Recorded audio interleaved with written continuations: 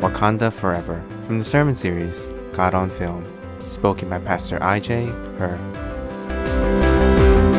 And today's movie is Wakanda Forever. I just want to let y'all know, big spoiler alerts, all right? So if you did not watch this movie, you leave right now, all right? Because I feel like, I really want to watch this movie. I'm just letting you know, you cannot hate me, all right? Do not hold bitterness against me. But huge, major spoilers, I can't avoid it. But anyways, to sum up this one movie, I think, to sum up this movie in one word, the one word I would use is grief. Say grief. So this movie, if you guys don't know, it's for the late Chadwick Boseman. So he used to be the Black Panther, but in real life he passed away. So they did this movie in honor of him. But the movie starts off with his funeral, the Black Panther's funeral, and his sister Shuri. It's about her learning how to grieve. She does not know how to grieve.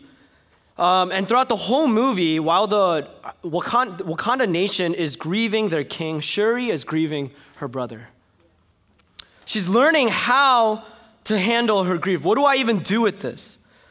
However, towards the end of the film, we not only see Shuri process her grief, but she's actually transformed by it. You see, when we lose someone or something that we love the most, we not only lose that which we desire the most, we lose the ability to desire. When we lose someone or something that we love the most, we lose a part of ourselves. You see, this holiday season, we might have had some really awkward conversations with our family members. Or maybe for some of us, this is our first holiday without our family member. Or maybe for some of us, it's like the 10th holiday without them, but it still hurts nonetheless. Grief does not play fair. But in today's passage of John, we're going to go and take a journey of grief. Even in such a dark reality like loss, pain, and suffering, Jesus is showing us a healthy and a gospel-centered way to grieve.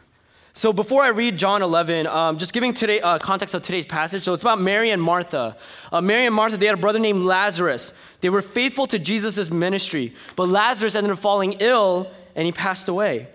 Later on in the story, as it is famously known as, Lazarus is risen from the dead. But more than the miracles, I know some of you guys are like, spoiler alert, but more than the miracle of Lazarus raising from the dead, God is actually showing us to glorify him, it is through grief. It's not through these major miraculous events, but it is actually through our grief. So please turn with me to John 11, 28 to 35. John 11, 28 to 35. I'm going to read from the ESV. This is what it says. When she had said this, she went and called her sister Mary, saying in private, "The teacher is here and is calling for you." And when she heard it, she rose quickly and went to him. Now Jesus had not yet come into the village, but was still in the place where Martha had met him. When the Jews who were with her in the house consoling her saw Mary rise quickly and go out, they followed her, supposing that she was going to the tomb to weep there. Now when Mary came to where Jesus was and saw him, she fell at his feet, saying to him, "Lord, if you had been here, my brother would not have died." When Jesus saw her weeping and the Jews who had come with her also weeping, he was deeply moved in spirit and greatly troubled. And he said, "Where have you laid him?" They said to him, "Lord, come and see." Jesus wept. Let me pray before we get started. God of grace, mercy, and love, you are the God of the universe. You are the sovereign God who spoke this world into motion, who gave breath in our lungs. But yet you choose to weep with us and for us. Amen. Father, teach us how to grieve properly. Many of us in this room, we don't have the power to weep for ourselves. But God, we look to you, a God who is weeping for us and with us. Thank you, and I pray in Son's name, amen. So I'm going to go through 2 points of how we are transformed by grief, all right? So we are transformed by grief when we release control to Jesus. And we see this in Martha's grief. So this is John 11:20-27. This is how Martha is grieving the death of her brother. So when Martha heard that Jesus was coming, she went and met him, but Mary remained seated in the house. Martha said to Jesus, "Lord, if you had been here, my brother would not have died. But even now, I know that whatever you ask from God, God will give you." Jesus said to her, "Your brother will rise again." Martha said to him, "I know that he will rise again in the resurrection on the last day." Jesus said to her, "I am the resurrection and the life. Whoever believes in me, though he die, yet shall he live. And everyone who lives and believes in me shall never die. Do you believe this?" She said to him, "Yes, Lord, I believe that you are the Christ, the Son of God, who is coming into the world." You see, Martha, she doesn't necessarily say anything wrong here, right? She says, "Yes, Lord, you are the Christ, the Son of God who's coming into the world." Nothing about what Martha says is wrong. But Martha grieves through control. And this is what I mean. Martha, she doesn't say all these Christian things, these right theologies, these proper sayings because she believes in it. She's saying these things to Jesus because that's all she knows. She says the things that she must and is certain of, but she cannot step into grief. This is what Jesus is challenging Martha. Jesus is challenging Martha, stop saying what you think you know, but step into grief. This is what John 11:25-26 says. Jesus said to her, "I am the resurrection and the life. Whoever believes in me, though he die, yet shall he live. And everyone who lives and believes in me shall never die. Do you believe this?" You see, what Jesus is actually asking Martha is, do you believe me? Not your proper theology, not your right answers, not your rituals, not your empty prayers or your praises, not your small groups, but do you believe in me?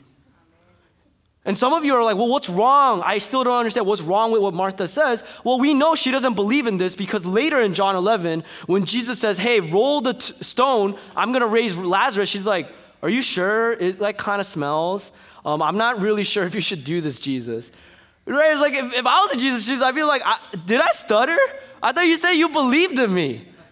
So we know for a fact what Martha's saying, it's not what she says that's wrong, it's the why.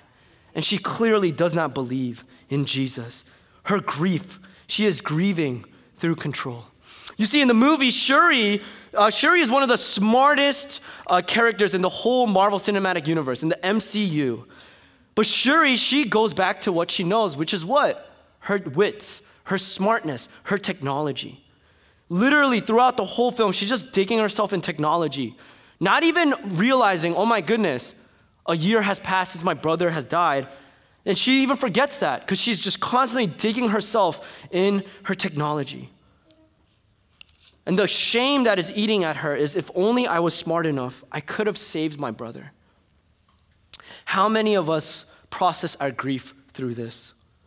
Many of us, we go back to things we know. You know, as some of you know, like I'm the youth pastor at this church, and not only do I have the privilege and honor of grieving with our kids, but I get the privilege and honor to grieve with our parents. And I know for many parents, you know, they grieve the child that they should have had, but it's not there. Why is my kid like this? Why are they not doing as I tell them to? And you would think during that time and that event or this process, you know, a parent would understand and be like, okay, maybe I need to tackle it differently. But a lot of times parents grieve by becoming more strict, right? Because the shame is, if I was stricter to this kid, they're not going to turn out like they are right now. You know, I know for many of y'all, as you're working in corporate America, and at least for a lot of people in my circles, you know, the big tech companies started having massive layoffs, and a lot of my friends got laid off, not because they weren't working hard enough, but because that's just kind of what life is right now. And the constant shame that's eating at them is, if I just worked harder, I wouldn't be in this situation. Or maybe, as I stated earlier, some of you had to spend your Thanksgiving without a family member, whether it's because of a divorce, whether it's because of a death. And the constant shame that's eating at you is, if I just prayed more, this wouldn't have happened. And I understand what it means to grieve through control. You see, when I was in Boston, it was one of the most memorable time of my life, my college and seminary years, because it was the most painful time of my life. My time in Boston is when I lost 3 of my loved ones. And out of all three of them, I think this one brother really hit me the hardest because he was the first time that I had to lose such a brother I loved. So, like many of you, I went to church and, went through youth group. And this brother, he was like my camp counselor. He was my youth group teacher. And he was good looking. He played guitar really well. He was good looking and he played guitar really well. And that's why I looked up to him because I was neither of those two. Like praise team, yeah, they let me do PowerPoint because they said I could quench the spirit with one finger. But singing, that's not me. But I looked up to this brother and I was like, oh my gosh, I want to be just like him. I want to follow Jesus just like him. And I remember my first year of college when I came back for break, I met up with him and he's like, hey man, I just want to let you know, I'm just not Christian. And I literally felt like the ground was shaking underneath me. I'm like, what are you talking about? Like, you're my hero. How could you say you're not Christian? He's like, yeah, that whole Christian thing, I think it's just kind of full of crap. Like, I just don't believe in Jesus, man. And I was like, I was so shocked. Like, I wanted the earth to swallow me whole, I'm like, what is going on? And what was I couldn't explain it then, but what was actually happening to me is I was in this mode of shock and I was grieving my role model, this figure I had. But in my grief, what I ended up saying to him is, it's because you just don't believe enough. If you were just a better Christian, bro, you wouldn't have lost faith. And that was our last conversation. My second year of college, I got a phone call and another brother who, him and my brother Gunn, they were so close. And he's like, hey man, I just want to let you know, Gunn has stage 3 cancer. And I know that conversation you had with him, it didn't go too well, but I think you should make amends when you can. And that second year of college, I went back from Jersey to Boston every single weekend just to see him in the hospital. And some of you know, if you have loved ones who've, battled cancer, it's never stagnant, right? It's all over the place. And no offense to any doctors in this room, I have utmost respect for doctors, but I get so annoyed whenever doctors talk about cancer. They're like, oh, they're doing great, because that's exactly what they told us, and he passed away a month later. And I was so broken. I didn't know what to do because my last conversation was me just shaming him. And you would think from that encounter, it would change me and change my mind, and I'd be like, oh, I don't think this is the right way to approach evangelism. But that's not how I grieved. How I grieved was through control. And what I ended up doing after that is, if only I studied harder, if only I knew every single Christian argument, I could have saved him. And my years in Boston, that was what I did. I just kept reading more theology. I literally was walking with a Bible just up my butt. I was so uptight. And I'm like, I need to know every verse in the Bible. I need to make sure every argument I know to the core, because I cannot lose another friend. Control, it's not inherently wrong. But you see, when tragedy happens, what Jesus is teaching us in this passage is to actually release control. That's why he was constantly challenging Martha. Martha's like, I believe, you are the risen king. He's like, that's not what I'm asking. I'm asking, do you believe in me? In our grief, we go back to what we know, and we so long to be in control because it's so much easier. But when we do not release control to Jesus, we are not faithful, we are actually foolish. God is calling us to grieve our losses, and it is by releasing control to the one who is the resurrection and the life. Church, what do you have to surrender to God? What do you have to surrender to God? We are transformed by grief by releasing control to Jesus. The second way we are transformed by grief, it is by receiving compassion from Jesus. And we see this in Mary's grief in John 11:28-35. When she had said this, she went and called her sister Mary, saying in private, the teacher is here and is calling for you. And when she heard it, she rose quickly and went to him. Now Jesus had not yet come into the village, but was still in the place where Martha had met him. When the Jews who were with her in the house, consoling her, saw Mary rise quickly and go out, they followed her, supposing that she was going to the tomb to weep there. Now when Mary came to where Jesus was and saw him, she fell at his feet, saying to him, Lord, if you had been here, my brother would not have died. When Jesus saw her weeping, and the Jews who had come with her also weeping, he was deeply moved in his spirit and greatly troubled. And he said, "Where have you laid him?" They said to him, "Lord, come and see." Jesus wept. Jesus wept. Although Martha grieves through control, Mary is grieving through anger. Mary is grieving through her anger. You see, Mary, she was angry, and anger, it's not a sin. But she brought her anger to Jesus. She could have ran to the Pharisees. She could have ran to the tomb. But Mary ran to Jesus, letting go of her anger before his feet. And look at what Jesus does afterwards. He does not rebuke her. He does not challenge her. He does not give the question like he did to Martha. But Jesus weeps. Jesus weeps. You see, in the film, Wakanda Forever, the antagonist, his name is Namor. And his name has a great backstory and history. So the reason his name is Namor is because he has no love for the surface world. And the reason is because he was birthed in a time of slavery and oppression. When he saw such slavery and oppression against his people, he harbored such anger for the world, for ruining his culture, his childhood, his community. And it's understandable. If that happened to your people, you would hold such anger. And I know for many of our brothers and sisters in this room, that has happened to your people. It has ruined your culture, your childhood, your community. But that anger, it consumed him. And that anger, it turned into vengeance. Major spoiler alert, that anger led him to such vengeance, he ended up killing Shuri's mother. And that's when the film just kind of, no, I'm just kidding. But that anger, it turned to vengeance and it killed Shuri's mother. So now up to this part of the film, Shuri, she not only lost her brother, she lost her mother. She lost everything, everyone in her family. She has every reason and every right to kill and to hate Namor, but she chooses something else instead. She chooses to be compassionate. As I stated before, my time in Boston, it was rough because I was losing so many of my loved ones. My seminary years, the years where I was studying to be a pastor, it was really hard because not only did I lose my friend to cancer, and I had such regret of the things I said, not only did I lose a childhood friend to suicide, not only that, but I lost one of the few people in my life who showed me such unconditional love.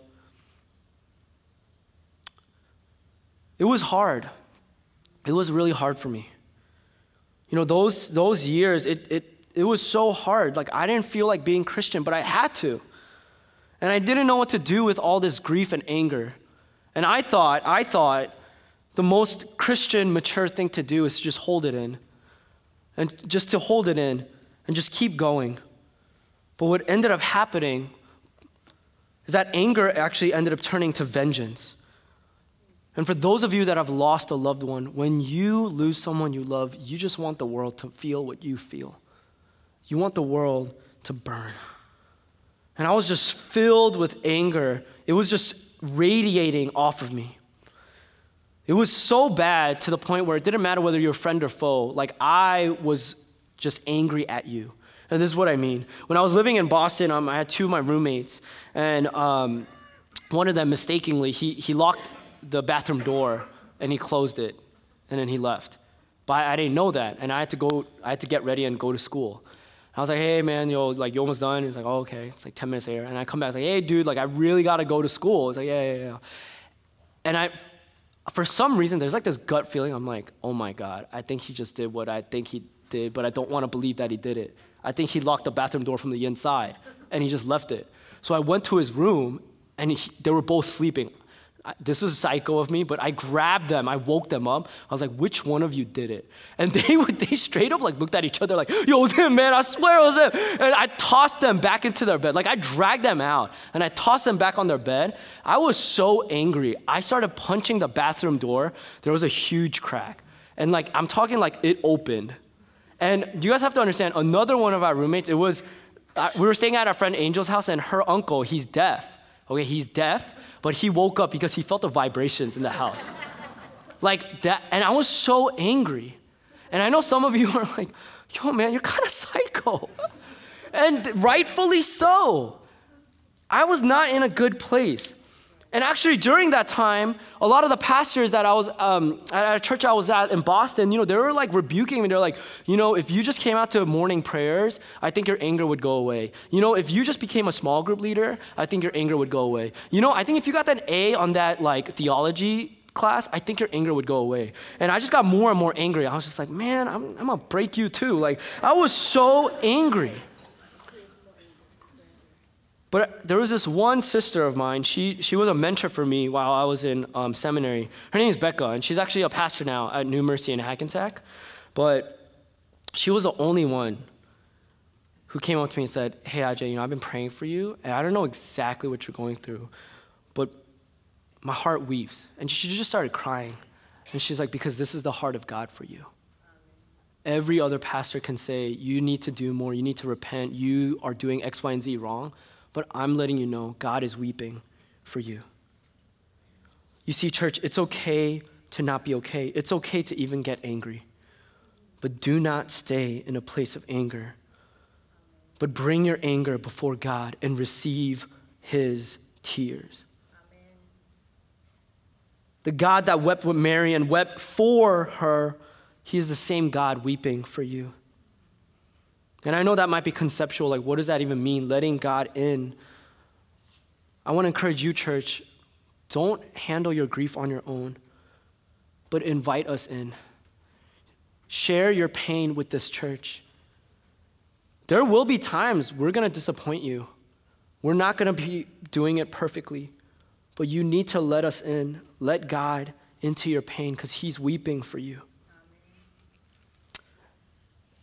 You see, grief, although it is hurtful, it is painful, it is strenuous, it is not the end of our story because it is not the end of God's story. Grief is not the end of God's story. When we see this in John 11:41-43, John 11:41-43, this is what it says. So they took away the stone, and Jesus lifted up his eyes and said, Father, I thank you that you have heard me. I knew that you always hear me, but I said this on account of the people standing around, that they may believe that you sent me.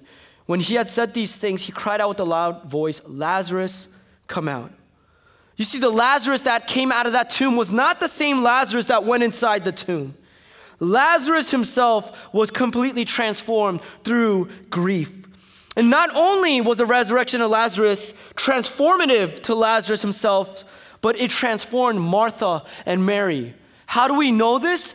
Because they were the few that were beside Jesus at the cross. It was not Peter, it was not James, and it was not John. It was Mary and Martha. It was the women who followed Jesus.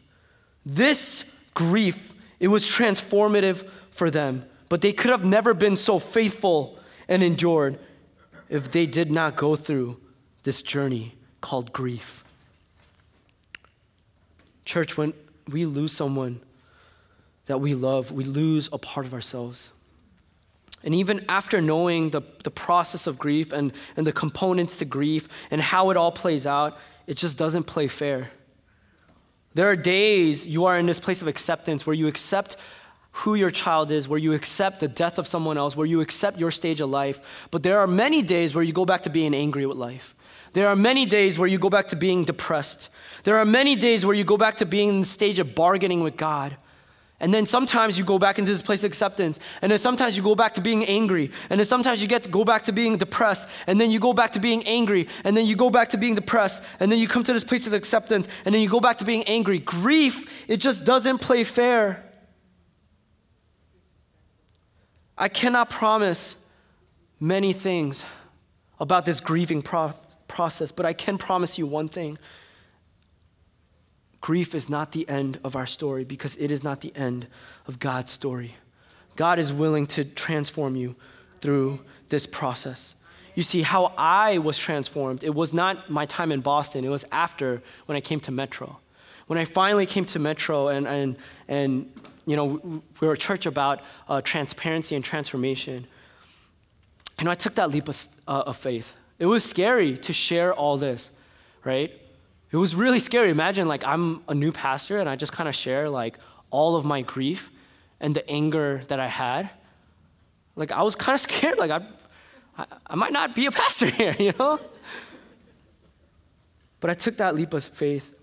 And as I was just being vulnerable with all of my grief, to my surprise, there were so many brothers and sisters more than willing to weep for me and alongside me. And I don't think I would be the person I am today if I did not go through all of that. Grief is not the end of your story, church. There is more to grief. There is transformation. And I'll end today's sermon with the lyrics. It's actually from one of my favorite songs. It's called Refiner's Fire. I'm not going to sing it because I can't sing, but it says, "Purify my heart. Let me be as gold and precious silver." You see, this song, it comes from the Proverbs and the Psalms where the psalmist is talking about God, refine us like silver because we are precious like silver. And the question we ask is, why silver? Because if you talk about silver in terms of monetary value, there's no value to silver. It's not nearly enough compared to gold, right? If we were singing this song in today's day and age, in today's context, it's like saying, God, purify my heart. Let me be as gold and precious Doge coins. It's like there's no value. There is no value there, God. Why silver? But silver is valuable not because of its currency. Silver is valuable because of the blacksmith who makes it. You see, the blacksmith who makes silver, they put the silver in the fire and they bring it out and they smash it. And they put the silver in the fire and they bring it out and they smash it. And they keep doing that process. They keep going and going and going. And the moment they stop is when the blacksmith sees his reflection in the silver. Some of you may be wondering, when will this grief end? When will this process end? I don't have an answer for you.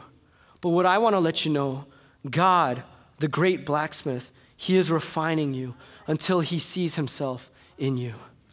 God is not done with you yet. Grief is not the end of your story because it is not the end of God's story. Let's pray.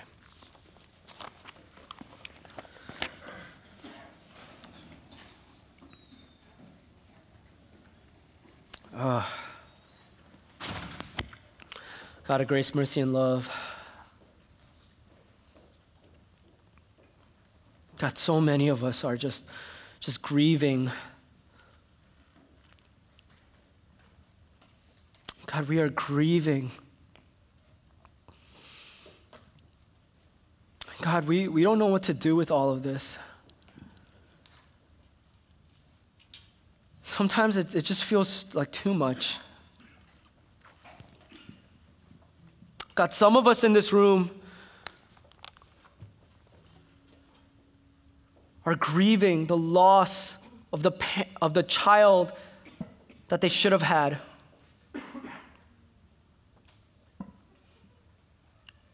Man, many parents at Metro, they have done everything right. They are godly parents. I say that in your name. But their child is not the way that they desire. And we grieve that before you, God. God, at Metro Community Church, there's been a lot of new parents, expecting parents. And we are excited with them. But God, there are also just as many parents in this room who have lost a child that they should have had. And Father, we grieve alongside that.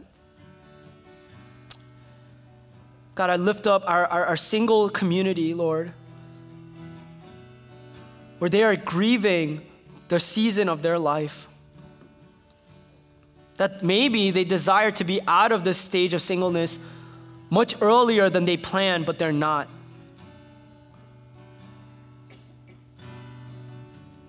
Or maybe some of us in our single community, we are grieving the tiresome comments we receive.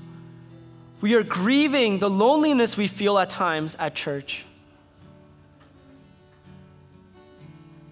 Father, for those of us that have had our first Thanksgiving without our loved one, whether it is because of a death or because of a divorce or because of distant relationships or because of a relationship that has been fractured, Father, we grieve for those relationships.